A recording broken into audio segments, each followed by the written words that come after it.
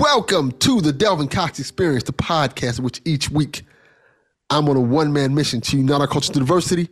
I'm your host, Delvin Cox, and with me on this podcast is a special guest.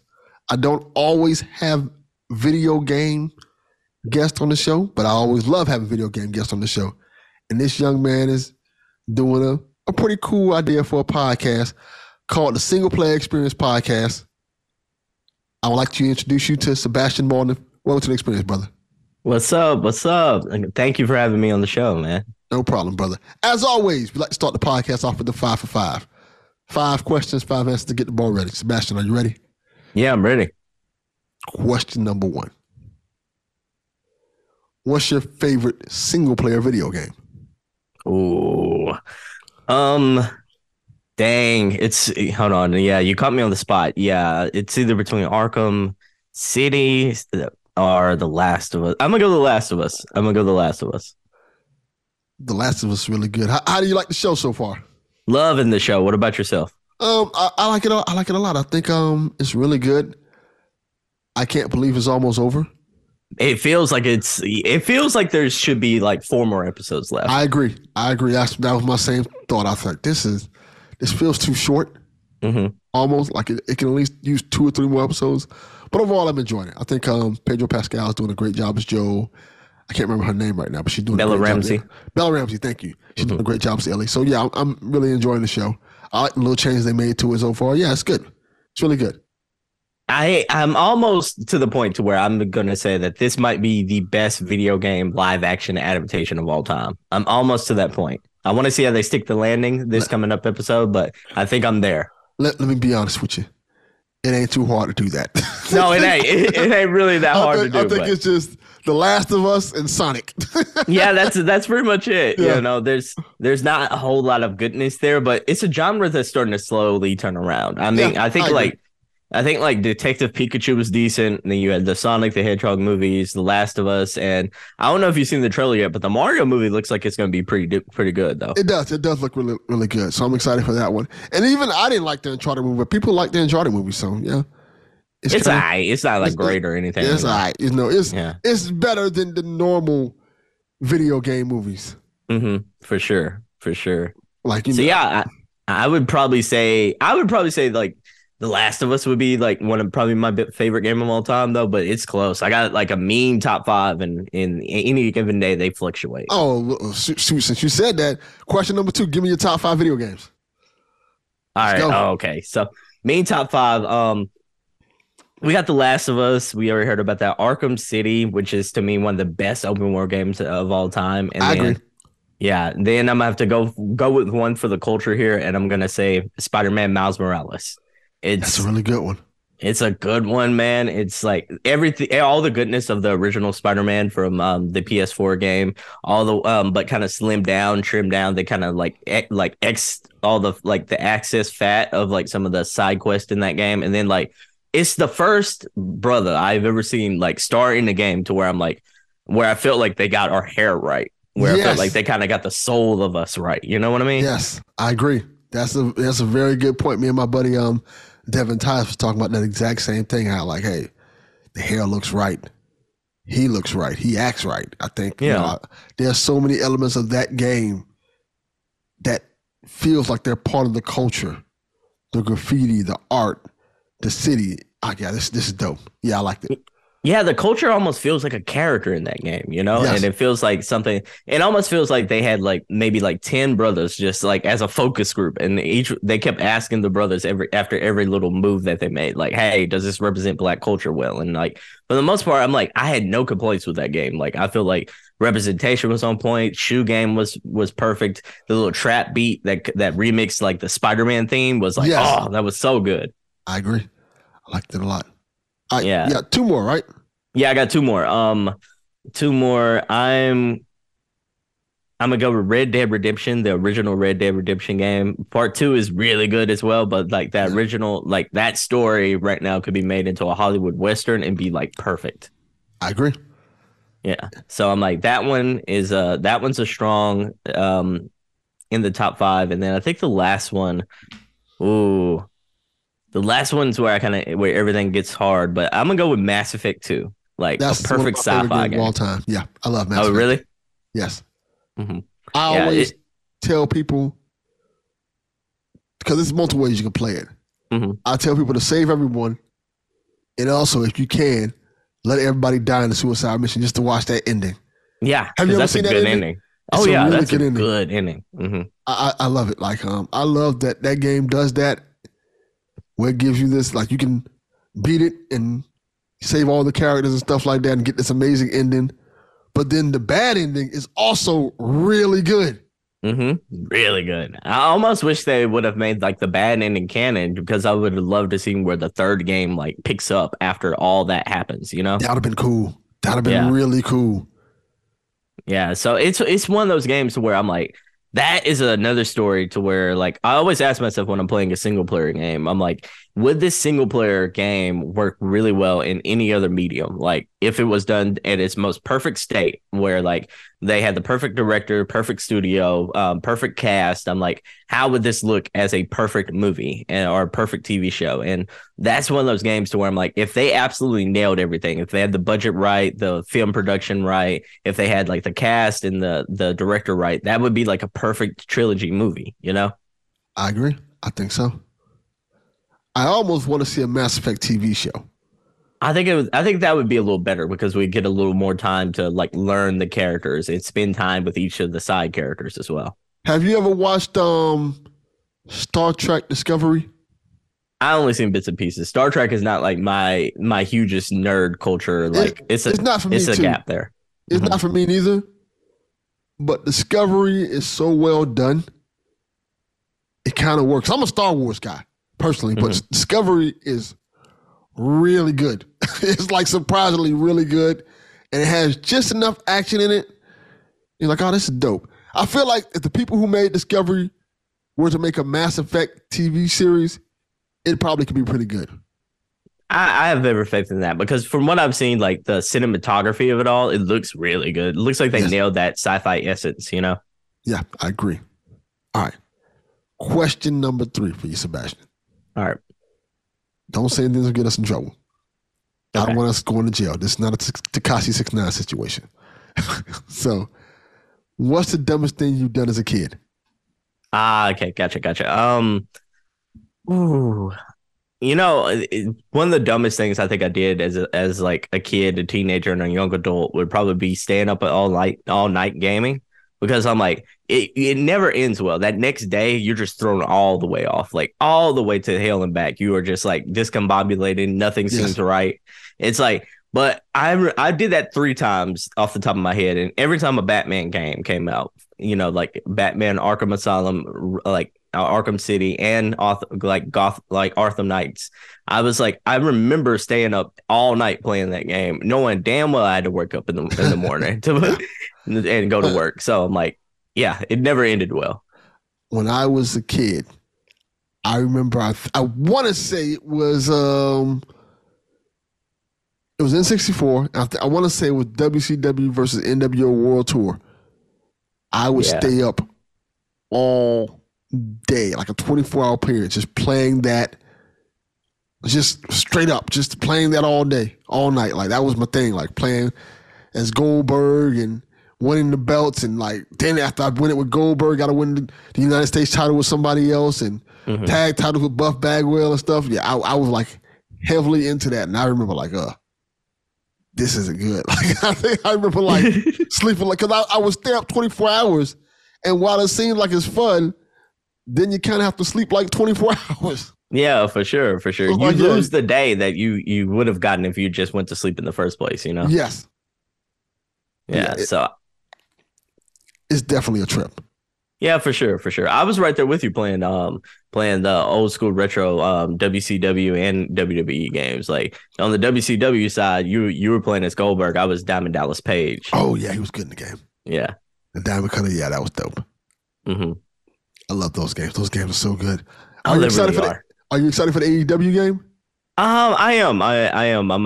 I'm probably, that's probably gonna be one of the games I'm reviewing.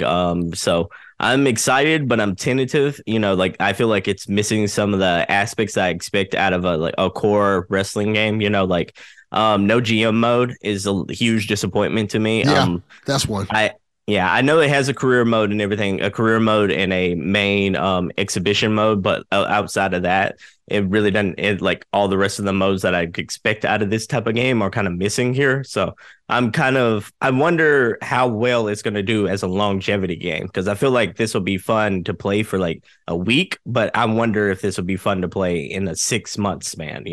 That's a really good point. I didn't think about that. Like, hey.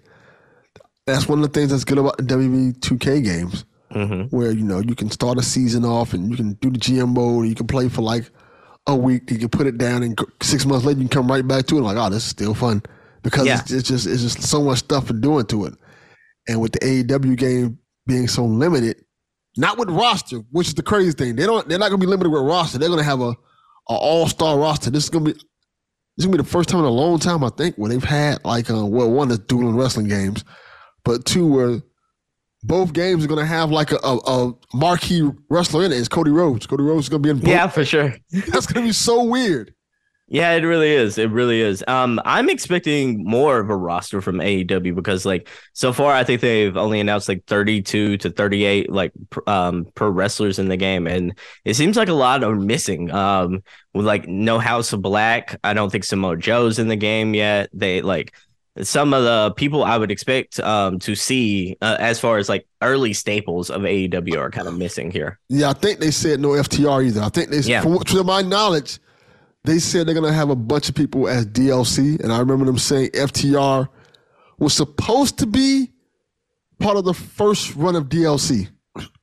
That don't make any sense to me. I'm like, FTR has been in there since like almost year one at that point. I'm like, why are they DLC, Yeah, there are certain people you probably shouldn't put as DLC. No. FTR is one of them.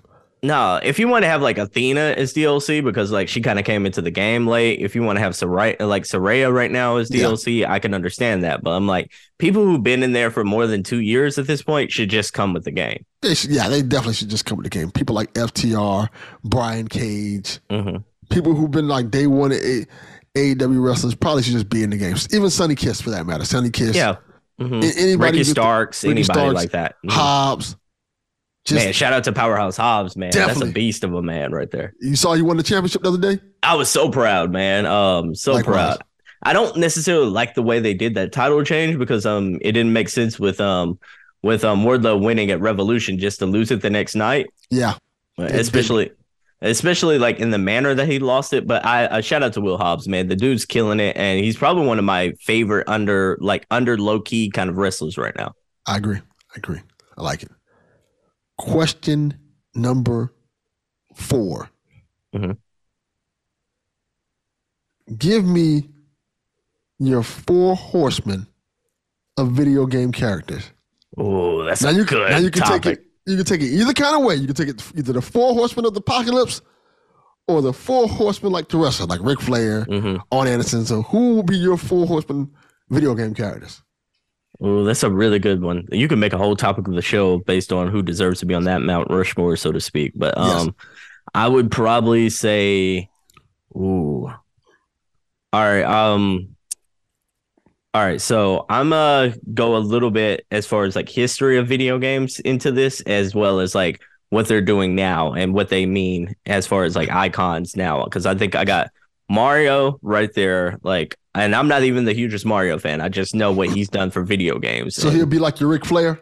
He's like the Ric Flair Hulk Hogan, so to speak. Okay. Like I would probably put him right there. I would probably put Master Chief on that list. Okay. From Halo, because like I feel like he represents all of Xbox. Like I'd probably put that. I would probably put Kratos from God of War on that list. Just because Kratos has been in gaming for such a long time now, probably about 20 years now, to where like he started off as a generic character and kind of molded and grew into one of the most like well-developed characters in all of games right now. I agree.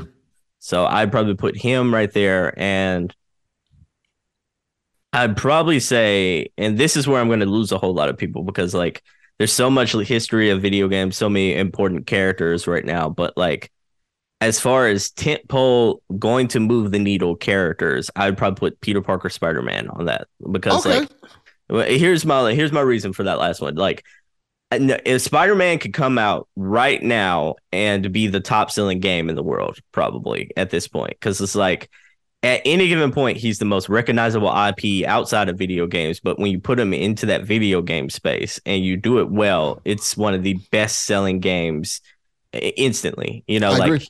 He's just, it's an iconic character. Like right now, if Xbox announced that they were making their own version of Spider-Man, where it's a completely different version of Peter Parker, it'd be their best-selling franchise right now.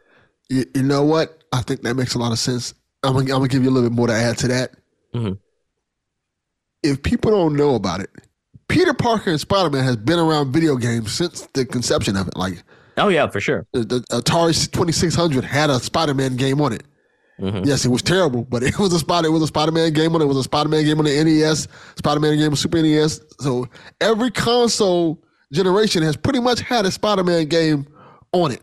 Yeah, for sure. So as much as we like to talk about the Marios, the Luigis, the Zeldas, stuff like that, Spider-Man is very much part of video game culture because like I said, it's every console generation that has a Spider-Man game. It's a common thing. Like now with to varying degrees of quality, but there's always been a Spider-Man game on every console. That's like something that's a guarantee. You launch a new console, eventually you're gonna get a Spider-Man game. That's just how it is. It's almost like clockwork. But yeah, you're right. I didn't even think about that aspect of it. But yeah, it's one of those things to where I'm like, Spider-Man is just that longevity, plus it's one of the most important characters in video games right now. And like I said, like you can put out 3 different versions of Spider-Man right now, and all 3 of those are going to be highly successful, like selling Spider-Mans. They may be different levels of like quality, but all of them are going to be highly successful as far as sales go. Yeah, you gotta mess up a game pretty bad to jack up a Spider-Man game. You really do. you really do. All right, question number 5, Sebastion. Mm-hmm. This is an important one for you. Zombie apocalypse happens Walking Dead style. Walking Dead style. Okay. You can only take 5 things to go out in the world to survive. What are the 5 things you take them with you? No matter what it is, you can take anything you want to. Family and pet doesn't count. They automatically come with you unless you don't want them to come with you. Then they can die for all I care. Okay. All these things have to be functional in the zombie apocalypse. So Walking Dead rules, no electricity, all that kind of stuff, right? Well, it's the beginning of the apocalypse, so you can take whatever you want to. Okay. So let's put it this way. So, did they show I think they did show the beginning of the apocalypse in The Walking Dead. They showed like early year 1, I believe, because like when Rick woke up, the apocalypse had kind of started. So a little bit of the flashbacks. They kind of had a little bit of that. I know when they showed it. I just remembered it. Fear of the Walking Dead. Okay, the first episode of Fear the Walking Dead showed it. So there you go. Think of it like that. Okay. All right. So I got 5 items. If I am close enough to a big body of water, I'm just getting a big yacht because I'm like a big boat, big yacht, that sort of thing. And I don't Fear the Walking Dead want to do that. Yeah. So I like that idea. Yeah, I'm like, I don't think they can reach me out there. So I'm gonna do that, and then I would probably take on this yacht. I would probably take a pallet of canned foods, like a big superstore kind of big pallet of food. Okay, I'd probably load that bad boy up with a pallet of foods. I'm taking 1 gun and just 1 generic gun. And so that's 3 items. I'd probably take on my 4th item. I think I'd take a 3D printer. Okay. A 3D printer because you can make a lot of stuff from that 3D printer. And then I would probably take a pallet's worth of 3D printed materials, so I can I can at least have a good starting point to use materials to use for that 3D printer. Because from there, I can make a fishing pole. I can make a bow and arrow kind of set. I can start making arrows there. So I think those are the 5. I'm gonna be out in the ocean. Family may or may not be there, and then I'm gonna have that pallet of food to tie me over until I can start learning how to fish properly in deep sea fishing. Okay. Let me ask you this, because I've never figured this out. Mm-hmm. How does a 3D printer work? Oh, yeah.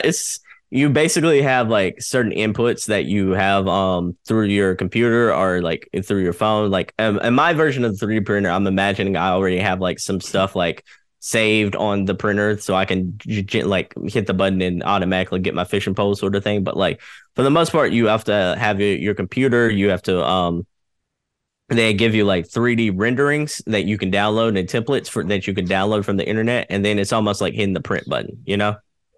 Yeah, but what material are you using for this? That's what I was trying to figure out. Like, hey, if I'm going to make a fishing pole, like I have to have like wood. How does this work? So like on like the 3D printer side, you can just print out the pole, so to speak. Like you can print out like so like on the materials that you can use for the 3D printer, like there's like the standard like plastic kind of material that it kind of makes everything out of. Imagine like that like the figurines that you buy, like the Funko Pops and stuff like that. 3D printers are a lot of the like make a lot of those. So I'm like, okay, yeah. So in that same material, you can make like the little like a fishing pole. Now the string for the pole and such like that, I might like I might tear out like a seat on the yacht and like use some of the fibers from the seat and start making like the actual like strings and such like that. Or you can just print out a long string, and because it's like ultra thin. So I'm like, so I feel like the 3D printer would come in clutch. I just don't feel like, and the reason I have the yacht is because 3D printers also make a lot of noise as well. That's a good point. So I'm going to be out in the ocean making all this noise. If no one's around to hear it, it didn't make any noise, you know? Okay. Yeah, that's a good idea. That's a good point. And, you know, because I don't think the zombies can swim. So even if you're out on a yacht, they come out in the water. Well, I guess they won't drown. They just be stuck in the water. Yeah, we've all learned from the apocalypse that it's the people we mostly have to be afraid of, more so than the zombies themselves. That is true. That is very true. Yeah, and so that's why I'm taking the gun in case somebody want to act up. Yeah, I like it. And I think if I remember correctly, you could probably print a 3D printed gun now. Yeah, you can print out extra like weapons and such like that. It was, you know, it's been in video games like Watch Dogs 2 as well, like where you can print out some of your 3D like weapons, whether you make it non-lethal or lethal. But yeah, you can print out gun. That's wild. Technology is crazy. Yeah, it is. We come a long way. Really have. All right, let everybody know about your podcast, man. Oh yeah, so I am outside of crazy zombie conspiracies, you can normally find me at the Single Player Experience podcast. It's the premier podcast for single player gamers to find out about good single player games to play. It is basically one of like my biggest passions in life right now. It's a podcast basically to where if you like single player games, we tell you about the good, the bad, the good games, the bad games, everything in between. We help you manage your video game backlog by telling you about different strategies on where a game should fit in your video game backlog. For example, if you're playing like a game like Tears of the Kingdom, which is the Breath of the Wild sequel, which is coming out soon, like that can be your main primary game. However, like I usually advise that people have 3 games that they're playing at one time, and those 3 games they kind of organize it in their mind. There's a chill and relax spot, there's a primary spot that's going to be your primary narrative focus game, and then there's your palate cleanser game, that game that kind of like when you're not in the mood for that main game and you have a little more time on your hands than that chill and relax game. It's kind of that game that kind of like just scratches that itch of like, okay, I need a little break from that Breath of the Wild or Tears of the Kingdom kind of game. And then on that other front, we mostly do like deep dive dev interviews with different developers, both on the indie level and the AAA level, where we talk about what it was like creating their games, their favorite games, their inspirations, and everything in between. So yeah, that's the single player experience in a nutshell. I love it, man. I love single player games because I don't want to play with people. I just want to sit there and myself play them. So I love the concept of this podcast. How did you guys come up with the idea? And I think you have a co-host, correct? Yeah, man, it's me, and I usually just bring guests on. See, that's even better. You're doing it like I do it. You just kind of just bring guests on. So how did you come up with this? What made you want to do it on your own? Give me the deets. Okay, so like I was looking at podcasting, and this is a little background for all you people listening who are thinking about getting into the wheelhouse. It's like there's a saying in podcasting and in life: the riches are in the niches, so to speak. It's like you have to find a podcast idea that no one else is doing right now. And that's how you kind of stand out, because like if you're doing something that 10 other people are doing and they've been doing it for way longer and they got a little bit of a name on them, like you're never going to stand out in that crowd. Like you come out with a video game podcast, you want to talk about weekly news, everyone's doing that right now. So I'm like, you have to kind of find a way to differentiate yourself. So I kind of looked inwards and I kind of asked myself, I'm like, what's no one doing, and what's a subject that I know enough about to want to, and also love talking about? And like yourself, I love playing video games. I just don't really want to play with anybody. Like yes. And I also like single player games because like they feel like a book, you know, like back in the day when we had like that big book that everyone was reading and everyone was talking about, like that's what single player games have become. Like we played God of War Ragnarok last November and everyone was talking about that game, you know, whether or not they thought it innovated enough on like what it brought to the table over God of War 2018, or you know, people were talking about Elden Ring last year and they were sharing their stories about like what they found in the lands between when they were fighting Margit the Fell or Melina or different things like that. Like we as a people love talking about our personal experiences, and gamers are no different. Like, well, especially us single player gamers, we want to talk about single player games, but we don't necessarily want to talk about single player gamers like a single player games necessarily while we're playing games. We want to actually have that experience and listen to other people experiencing the same things, but we don't necessarily want to be involved in that multiplayer front. So yes, that's how I kind of came up with the podcast there, and I love it. Like I said, a big passion project of mine.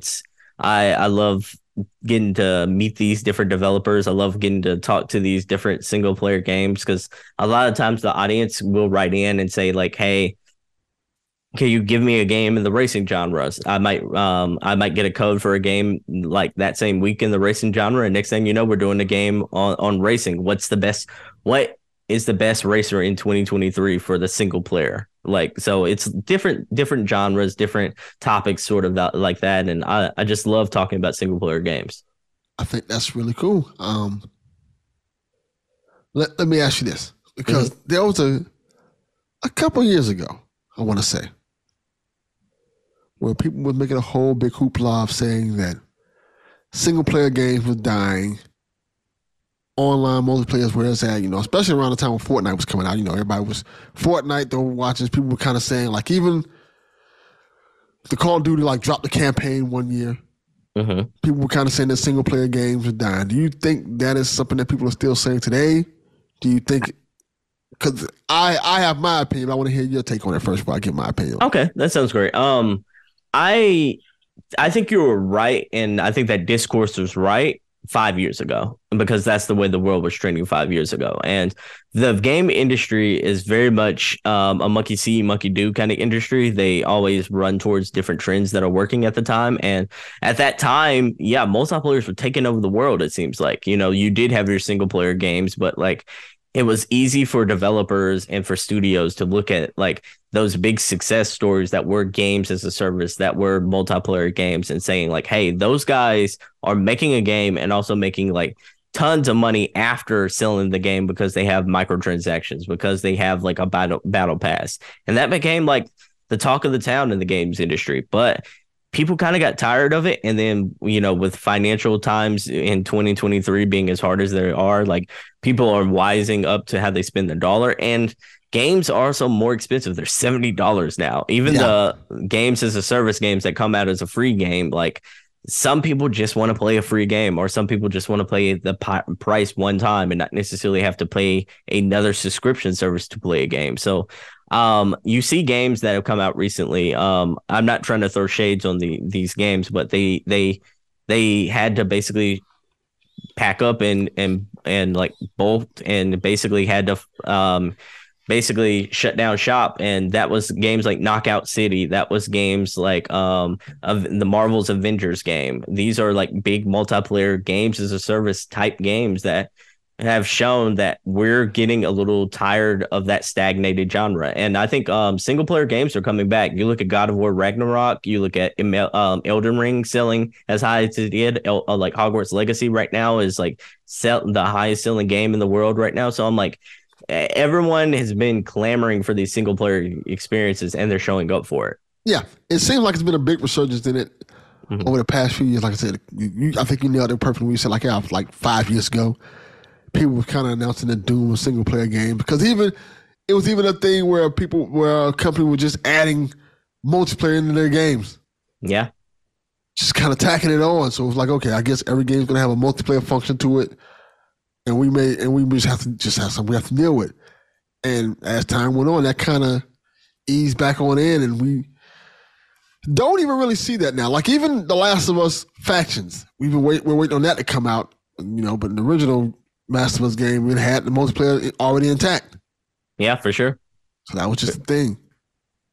For sure, you're hitting the nail right on the head. But game development and gamers are leaning away from that model. There's still going to be the multiplayer games around there, but like what I think a lot of these studios are seeing right now is like games as a service is not kind of what the mass audience kind of wants from the video games, and they also see like, hey, these gamers are sure we only get their money for one single time after a $70 purchase with Elden Ring, with God of War, with Tears of the Kingdom, but they're going to show up for it day one, and we're going to be leading that charts. I think the big outlook here is that people also want to be able to connect with characters. I think storytelling right now, just not just in games, but storytelling right now is what a lot of people are clamoring for. Like you look at shows like The House of the Dragon, you look at shows like The Last of Us, you look at shows like The Mandalorian. People love good stories and they like good characters that they can resonate with. And right now we're hungry. That's what the market is demanding.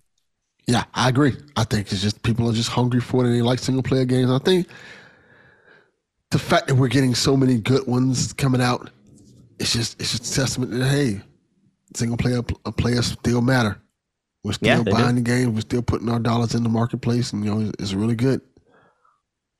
Did you another indication is like did you see the discourse around the Suicide Squad game? Yes. Yeah, so they released that trailer. People just bombed on it because this was games as a service game. It was a multiplayer game, and this was from the same studio that did like the Arkham series games. And that's, it's almost like people almost did not want to play this game coming out, and which just got delayed and just announced that it got delayed, by the way, today. But people are mad because like they want to see that studio do what that studio does best, and that's good narrative single player games, especially like games in the Arkhamverse. Like Batman fans have been waiting for something ever since almost 2016 now, so about 7 years for them to put out something that's at least akin to that Batman experience. Yeah, and that's not an easy thing to do. Nah, but I mean, if you already did 3 of those, I'm like, you could have like just amped it up and put out another one. Or like, if you're tired of Batman, like DC's got so many characters that you could have just used another DC character, Arrow, like for instance, like Green Arrow. Yeah. That could have been almost a very similar game, just with a Green Arrow kind of like aesthetic to it. It's like they had the Question. You could have done the Flash. You could have done so many different characters that have that kind of like DC essence to it, but you could have added your own like that magic that you had from the Arkham universe on that. So it's a little disappointing to see them actually work on a big multiplayer, basically live service game like they ended up doing. Yeah, it's the discourse behind that game is interesting because I don't think people wanted the Suicide Squad game. And then when they saw they was getting it, they were kind of happy about it. And then it kind of went down. I think it got delayed. Then it's back up. Then people saw it was multiplayer like, it's back down again. I'm kind of just curious to what the game is going to be when it comes out. Like maybe it comes out and it's a hit. It's a big, really good game. I'm hoping it's a good game, but it's just one of those things that we have to wait and see. Yeah. I think the smart money right now bets against it, but you never know. Like this game could come out and absolutely like nail and blow everyone's socks off. But like I think smart money, you bet the house against this one. Yeah, I agree. So let me ask you this: How did you first find podcasts, for one thing? I've just been a long time listener of podcasts. It's one of those things to where like I kind of wanted something to do during commuting to work, or like when I'm playing a game that didn't necessarily have to where I don't have to be involved into the story or anything like that. So like growing up, if I was playing like NBA 2K, I can hit the mute button on that kind of like TV, and instead of like listening to the news like a lot of people were doing, or like my parents were doing, so to speak, like I really just wanted to hear news about stuff that I really cared about. So I've always been ingrained in video game podcasting, from like the game scoops of the world all the way to like beyond and everything in between. Were those some of your inspirations? Yeah, a little bit like those I think Gamertag Radio with Paris Lilly, seeing another black man in the gaming industry was kind of a big inspiration for me as well. So I'm like, yeah, it's just seeing and hearing different voices. And, you know, there's a certain thing, because I'm a big sports guy as well. Like there's a certain thing of like, it takes a long time to be a Stephen A. Smith. There's only like a certain amount of people who are going to be able to talk about sports for a living. And then there's like, I knew at 5'10" I was never going to be an NBA player. So I'm like, I knew that was going to be a hobby sort of thing. But like video games became something that felt like it was a part of the culture that I was in, so to speak, between listening to all these people talk passionately about it to like my friends always coming over and playing video games. It just felt like it was almost something that was a cultural thing to me. So I'm like, I just knew when I thought about podcasting, I always thought about video game podcasts. Huh. So when you thought about podcasting, in terms of yourself, you're like, I got to do a video game podcast. Yeah, when I thought about podcasting, I thought about I'm a list guy as well. So I made a list. I'm like, what are the top 5 things you know about and then can actually like intelligently talk about? And one of them was sports, and I was just like, there's that avenue is so saturated, it's gonna be hard to get into. It was one of those, yeah. And then there's an off season in sports, like depending on what sport I'm into, like. But football, if I was going to do one about football, I have an off season about football. And then for the next 3 weeks, I'd be talking about Lamar Jackson's contract, because not much else is going on right now. Yeah. I was listing out like 5 things, and always it always came back to video games on that list, because I would always think about video games. Video games don't have an off season. And right now, like that's an industry that there's a game coming out every single day now because of the way indie games are taking off. So it just seemed like a match made in heaven. And it's one of those things to where like, I am a gamer, man. I can play anything and everything all day. I think that's cool. What type of games you think you like? What type of games are you into in terms of like, hey, these are the type of games I'd rather play? Because since you mentioned it, like action, adventure, puzzle, what type of games are you into? So I'm a video game reviewer as well. So like I usually play a lot of the games I get review codes for, but like for the most part, I'm always excited to play roguelike games, Metroidvania games that single, like on the AAA side of the fence. I love playing these big bombastic games that always have stories, games like Uncharted. So those big action adventure kind of games as well. Love games with sci-fi, so if you can get me with a sci-fi shooter, I'm in there as well. But yeah, I'm always playing, no matter what game I'm reviewing and such like that. I always come back to like a sports game as my relax and chill kind of game, and it'll either be like a Madden or be a 2K, it'll be a WWE, it'll be like all sorts. That's the through line. I'm always playing one of those throughout the year, but for the most part, I always bounce back between like the action adventure games, roguelike games, indie games, puzzle games every now and then, just to switch things up. But like my bread and butter is probably like the action adventure story centric games. Let me ask you a question. Since you review video games, mm-hmm. Well, I don't know if you have experienced this yet. What is it like for you if you're playing a game that they gave you a review copy for, and the games just ain't hitting? Oh yeah, I've experienced that many times.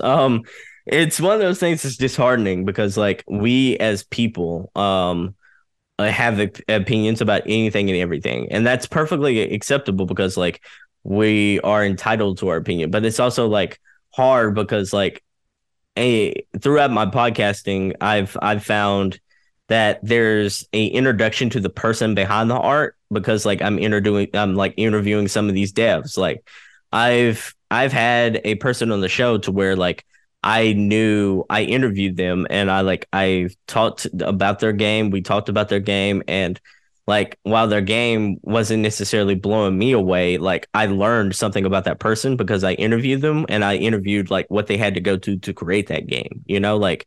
But as far as your original question goes, like making like I've gotten a review code for a game called Blood Waves. It's a zombie game that was very much like, you remember Call of Duty Zombies? Yes, I do. Very much so.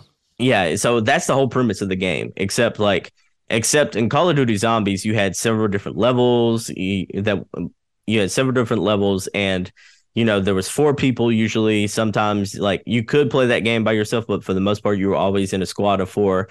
In this version in Blood Waves, you were basically playing as a single player experience where you have that same premise where you try to outlast all these zombies and see how far you can like last, so to speak.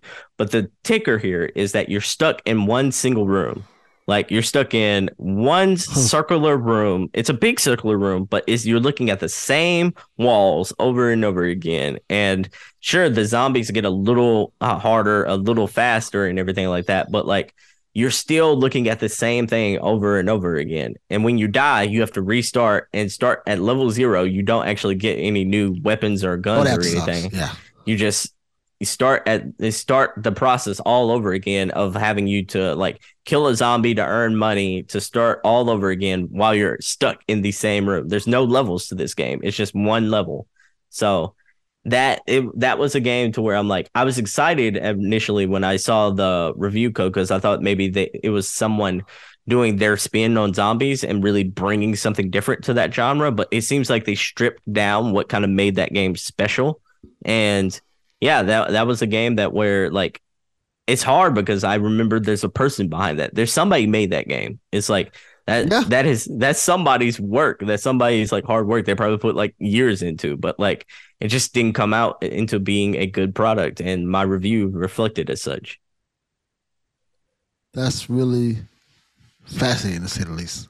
Yeah, it's almost like you go see a movie all the time, and like, you know, you might see a movie like Thor: Love and Thunder, for instance. Like everyone loved Ragnarok, but Love and Thunder was hit or miss for a lot of people. But like, yes, people made that movie. There was people who put like 9 months to 13 months of their lives into that movie. But like, if that movie wasn't good to you, I mean, you're giving your honest opinion, right? Yeah, it's crazy that you say that because, you know, the narrative behind when you're a reviewer is difficult because people one, they want to know how did you get the codes. Yeah. And then 2, they think because you're reviewing it, you're automatically biased towards the game because you got the game for X amount of dollars and stuff like that. So how do you maneuver through situations like that? Or or just brush it off?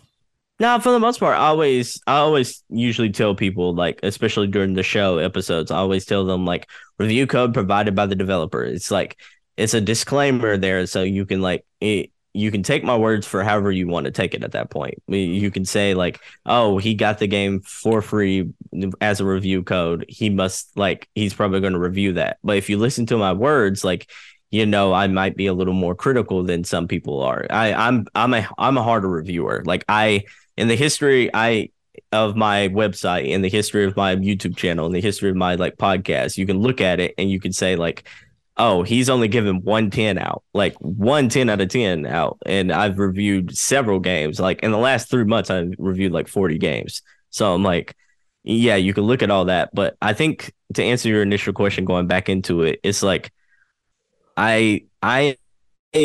people are going to think what they're always wanting to think. I try to be as transparent as possible. I try to let people know like, hey, I got this review code. I am like, I am a critical reviewer. I actually think about the things that I say. I'm not bought off by anybody. They didn't pay me anything to do this. I had to take like time out of my hands that I could have been spending with, hanging out with my family, so to speak, to actually play this game when I could have been playing a game that speaks to me on a personal level. So I'm like, take that with what you will, and with all that information, listen to what I have to say because I'm going to give you my honest feedback. And if you vibe with it, you vibe with it. If you don't, you don't, I think that's a great way to put it.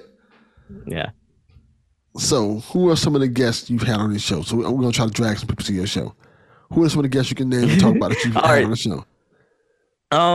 Let's see. I've had Mauldin Sharp. She was one of the creators and writers for the Sonic the Hedgehog movie. We talked about like the story behind Ugly Sonic and like how all that transpired. So that was one of the guests we had on the show. We had recently we had Enrique Quartz. He's one of the creators and the project managers for a game called The Night Witch. It is an amazing indie game that more people should be playing, but it is one of the most beautiful indie games you can see right now. We've had different people such as King Phoenix. He's a hell of a streamer right now. A hell of a video game streamer right now. We've had Lit on Play, another video game streamer, a reviewer. We had Reggie Johnson, who's like a really good sports analyst that you should me and him talk about like the top sports games in the world, right? And we talk about like we do deep dives into Madden and NBA 2K and like why this year's version is better or worse and different things like that. And then one of the bigger guests I would probably say that we've had recently, we've had several different guests. We've had one of the writers from Tarzan, the movie with Samuel Jackson. Oh, okay. Yeah, so we had him on the show. We talked about different aspects about that. We've had Dustin Brady, who is a New York Times bestseller, who basically wrote Escape from a Video Game series, which is kind of in that same ballpark as like the Trapped in a as the what is that, Captain Underpants kind of books. You remember them? Yeah. So I'm like we had those on, and then we've had plenty of different people. If you're into any sort of things, I like that the lineup is so diverse. Yeah. You named a whole bunch of people, and all of them are vastly different from each other. Yeah, for sure. I mean, just getting at it, like we've had two representatives for PlayStation on as well, like and they had their own episodes, and they talked about their career and how they got started in PlayStation, and like and they talked about like working on games like Horizon Forbidden West, working on games like Tomb Raider, and working on games such as like God of War. So like we have the reason why I have so many diverse people is also because like we do so many diverse single player games, and the core root of the podcast here is always like, sure, I want to tell stories. I want these people to get I want to introduce my audience to these different individuals, whether they know them or not. I'm like, I want to introduce their backstories so you can see how they got to wherever they're at. I also want to introduce like to the audience of like what games did they play growing up, or what games did they play while they were creating such like different things like this. Because like Mauldin Sharp, where I mentioned she was like the writer of Sonic the Hedgehog and different things like that, she was also like one of the producers of some of the Sonic the Hedgehog games. She did Yokai Watch, and those are so I'm like, it always ties back to video games. It always ties back to like stories of games that maybe you're playing or maybe you played growing up, or like it always has that video game tie-in to it, but it also has video game recommendations as well. Okay, I got two more questions for you, but I think they're really good ones. Okay, go ahead. First one, who would you want to have as your dream guest? Who is that one person you're like, I want this person on my show? Ooh. That's what I want to get on. That's a good one. That's a really good one. Ooh, that's a really good one. Ooh, really good topic. I think there's several. I'd probably say you can name a few. Okay. Just I'm gonna be brief about it. Anthony Edwards, he's like one of the guards right now for the Minnesota Timberwolves. He's a video game player as well. Okay. I think he'd be fun. When CJ McCollum, this is one of the guards from the Pelicans. A lot of the NBA guys, I want to like get them on the show and hear what they've been playing and get their video game origin story, because I feel like we don't ask enough like what some of these ball players are playing. I think that could be interesting. So let me ask you this before you move on from that, because I just think a good question. Yeah, what's up? What do you think LeBron James is playing? Oh, and LeBron, you know why I asked this? Yeah, LeBron. Low key, I think LeBron plays a little. I don't think LeBron plays 2K as much as people think he would. I think he's more of a Call of Duty person if he would play games like that. And I think he's more of a I think he plays games kind of with his kids a little bit. That's my guess. So I'd probably put him as like maybe something in that Call of Duty, or maybe something in that like Uncharted kind of zone. Because he's clearly a gamer, because he has his own PS5, because he's a PlayStation playmaker. He has the custom PS5 faceplates now and stuff like that. Yeah, so I saw that. Those look actually pretty fresh. I don't like the plates. I like the controller though. Controller is good. I like the kind of controller. The controller's fire.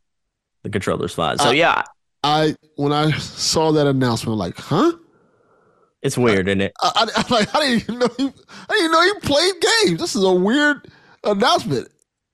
Yeah, but I mean, that's kind of the cool thing is like he might be like a casual gamer, and I feel like a lot of the guys, especially because this is a younger generation of like NBA players nowadays, probably all play games, or at least like they're either mobile gamers, or they all like they have like a team Xbox or team PlayStation, or like they just carry it around because they have their private jets and they don't have to go through customs like that. They probably all carry around their systems, you know. Well, they ain't carrying that PlayStation. That PlayStation is heavy. That PlayStation is pretty heavy.